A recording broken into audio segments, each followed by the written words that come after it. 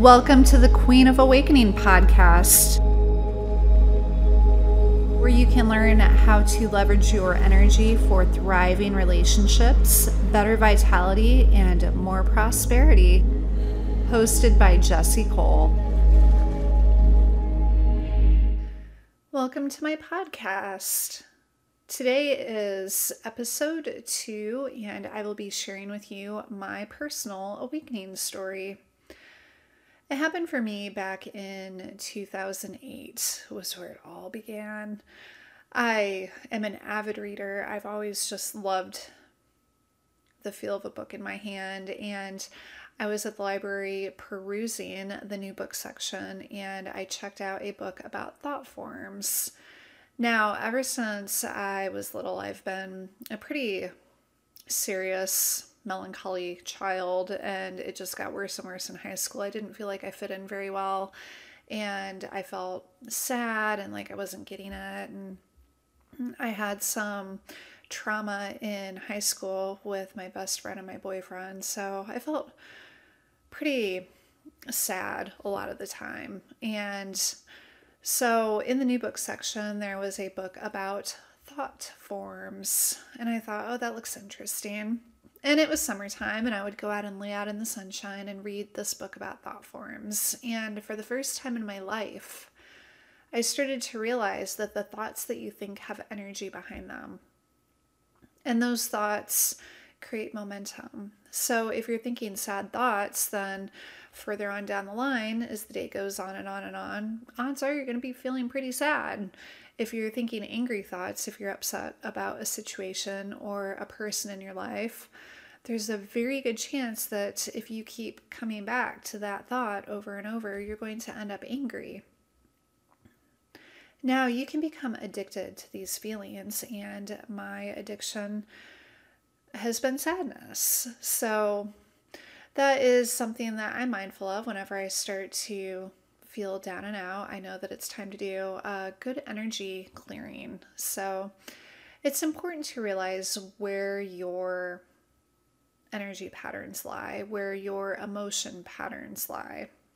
But this book about thought forms was very eye-opening for me because I wasn't taught this at home or in school. I couldn't understand why nobody was taught these things. So here I was learning about how my thoughts affected my moods, and that kind of started to crack the door open for what was to come. Now in 2009, February 10th of 2009, I was laid off of my job. I have a biology degree, and I was working in a chemistry lab in a metals factory. So after the 2008 stock market crash, there wasn't a huge demand for metals, and I was let go because of that. So while I was on unemployment, my friend talked me into moving to Wisconsin. And there was a man here that I was dating, and he was kind of emotionally unavailable, but I was very head over feet in love with this man. So I didn't really want to move, but I kind of felt like I didn't have a lot of options here. I did move back, by the way. Spoiler alert. So my friends tried to talk me into moving to Wisconsin.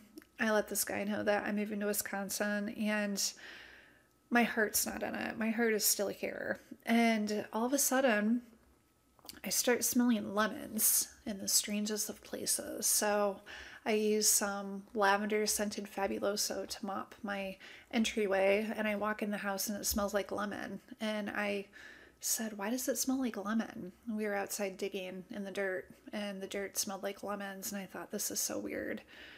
So I texted my friend who had moved to Wisconsin about a year before me, and she said, it's your guide sending you a sign. So there is the first sign that you can look for is olfactory, where you smell things. If you smell a scent from childhood, if you smell a scent from one of your favorite relatives, that is your guides trying to let you know that they're there. They're watching out for you. You're on the right path. So Just feel secure in knowing that you are never alone. There's always some guide looking out for you, some angels around watching you, trying to help you. So I moved to Wisconsin, and I did not handle the move very well. I really missed this man, and I missed my family. As dysfunctional as we are, it was still my family. And I cried and I cried and I cried. And my friend said, "You need to see my Qigong practitioner." And I said, "What's that?" And she said, "You'll see." So I went in and I had a Qigong session. This is the Chinese version of Reiki. I'm a Reiki master. And essentially, it's energy work. And this woman was so in tune with the universe. And as she was working on me, she explained to me that your body is divided down the middle, and your left side is your female side, your right side is your male side. And she got to the male side of my body, and when she got to my right side, she said, "The world does not care about your anger." I didn't know how angry I was until right then. I cried the entire time during that session. But I walked out of there and I felt 10 pounds lighter. I felt like I had just dropped this huge bag of emotional baggage that I'd been carrying around with me.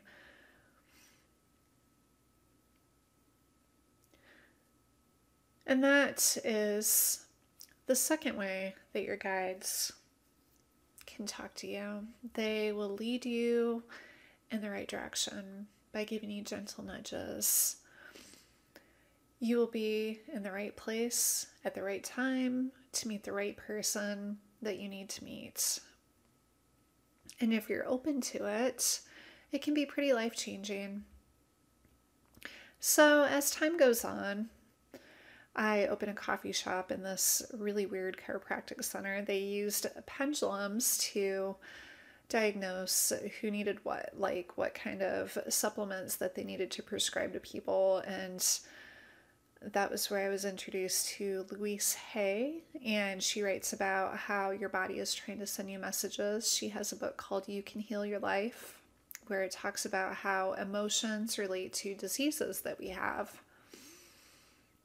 And while I was there, I overheard the Qigong practitioner talking to one of her friends, a massage therapist, and she said, "Well, I won't be here much longer. I think I'm going to set up a space with this other woman that they knew." And the massage therapist said, "I had a dream that we're going to rent this place over on such and such road, and we should reach out to this other lady too." And she said, "Oh yeah, that's great." And I thought, I don't know what the fuck is going on here, but I want in. I had no idea that you could just dream up answers to your life. Literally dream up answers. So that's point number 3. Sometimes your guides will send you messages in dreams. Sometimes it's kind of cryptic and you have to try and interpret what it means, how it relates in your life. There are dream books, there are websites that you can go to for dream interpretation, but in the end, it's personal to you. You have to know how it relates to you personally. So after about 9 months, my friend ended up starting a relationship with somebody else and needed to move in with him. And I packed up and I left Wisconsin and I came back to Indiana. I got a job in a lab. I felt so lost because things weren't going the way that I had hoped. I had a job, but I wasn't very fulfilled in it. And at the pharmaceutical company that I worked for, the guy that worked on the instrumentation, his wife was a Reiki master. And I started going to her for Reiki sessions, and eventually she started giving out Reiki attunements. So there in Ohio, at the pharmaceutical company I worked in, I became a Reiki practitioner. I became a Reiki master pretty quickly because I was hooked and I wanted to know more. And I met up with this lovely group of women, and we did Reiki shares so that I could learn to listen to my guides and learn how to get the energy to just flow and how to trust the messages that I was getting. After a few years of working in that lab, I ended up getting downsized again, and I chose to teach yoga full time. Well, you can't really do that. There's only certain hours of the day that people want to take a yoga class, so I had to find something to make it work. And I ended up working for a friend. She had a cleaning business, and I cleaned a church, which was pretty ironic because while I cleaned this church, I would listen to this course that I had purchased online that was based on the Law of One. I found out years and years later, but there were 7 soul paths that you could take. And this man, he had audios recorded and there were songs involved, and I would listen to it over and over, and I would pray for direction. I would pray for guidance. I would pray for people that understood what I was going through. And looking back, I realized that this was one of many dark nights of the soul. So that's 4. During your spiritual awakening, you will have times that's been termed the dark night of the soul, where you feel so lost, so confused, where you're not sure that you can go on any longer because things just feel so heavy and nobody understands you. And it will pass. There are other people that have been through it, and it will pass, and you'll be all the stronger because of it. I prayed for friends while I was there cleaning the church, and I feel so blessed because a lot of my friends had moved away and I felt so alone. And I slowly but surely started meeting this wonderful group of women, and we support each other and we all bring something different to the table. And I ended up meeting a friend of mine who has been my coach, my mentor, and one of my best friends. And she helped me start a YouTube channel. So that's number 5, coincidences. Maybe that's 2 and 5, I'm not sure. But every now and then you'll meet somebody, and then you'll meet somebody else, and you'll meet somebody else, and you just follow that little trail of coincidences to guide you along your path, because it's not about getting to the destination, it's about the joyous journey along the way. But my dear friend helped me start a YouTube channel teaching yoga online, and it's Jessie Cole Yoga if you Google it on YouTube, and I have yoga and guided meditations. But as I was doing this, in the back of my mind, the thoughts were there that I wasn't flexible enough, I wasn't talented enough, I wasn't good enough. So that was undermining the success that my YouTube channel could be having. I wasn't making any money. In fact, I was losing money on this YouTube channel. So alas, another dark night of the soul ensued, and I had to find a different direction. Actually, first I had to just stop and take some time to reevaluate what I was doing with my life, which that can be pretty powerful, is just giving yourself some grace and saying, this isn't working. What can I do to stop and reevaluate and see what my heart really wants? Because I really, really just want to help people. I want to help people heal. I want to help people understand how energy can work for them, how they can be in charge of their energy, and how emotions relate to energy. So I launched a podcast.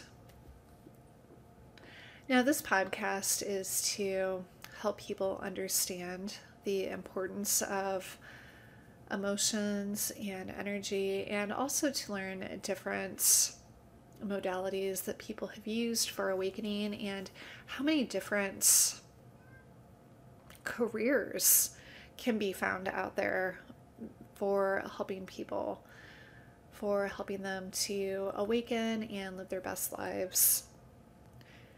Now that I am on this journey of the Queen of Awakening podcast, I see repeating numbers quite often, and that's number 6.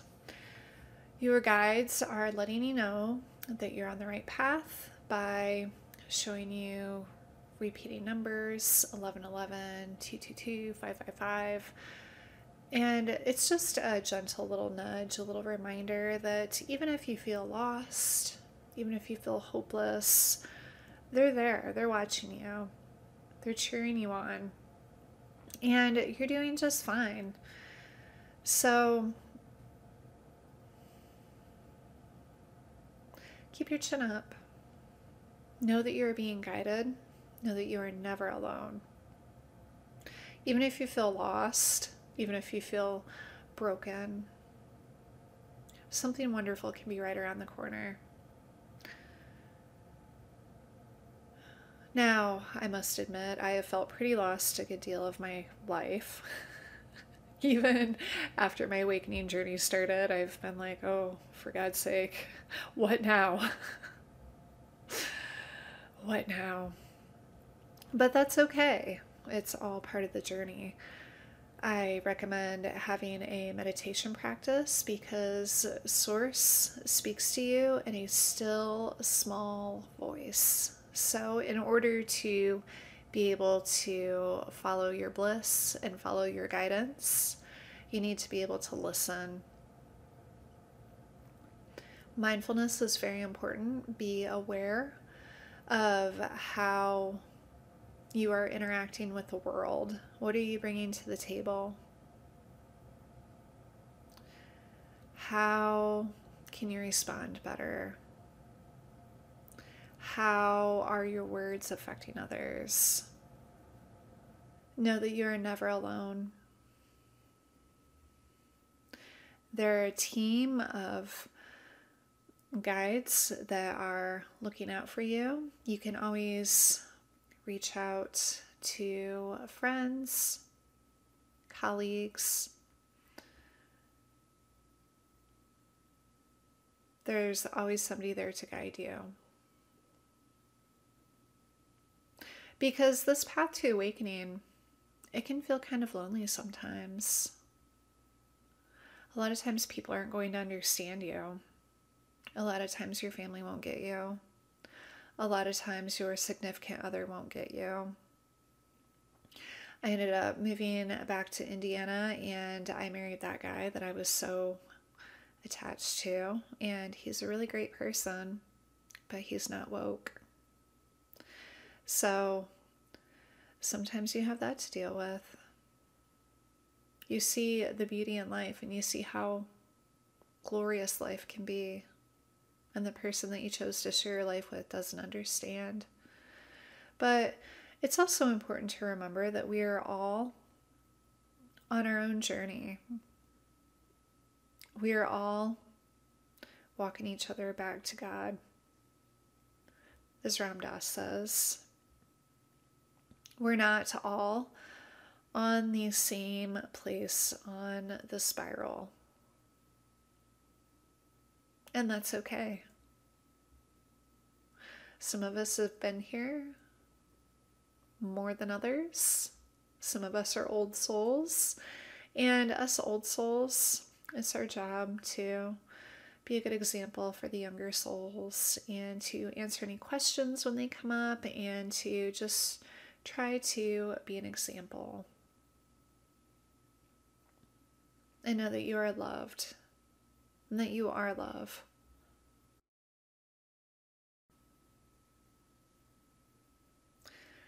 So, in conclusion, Make sure that you're meditating.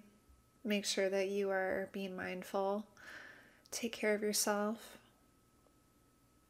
Try to see where people are coming from their point of view. Try to put yourself in another person's shoes and practice having empathy. And enjoy the process, enjoy the journey. And if you're feeling stuck or lost, it's all right. It'll pass. You'll be okay.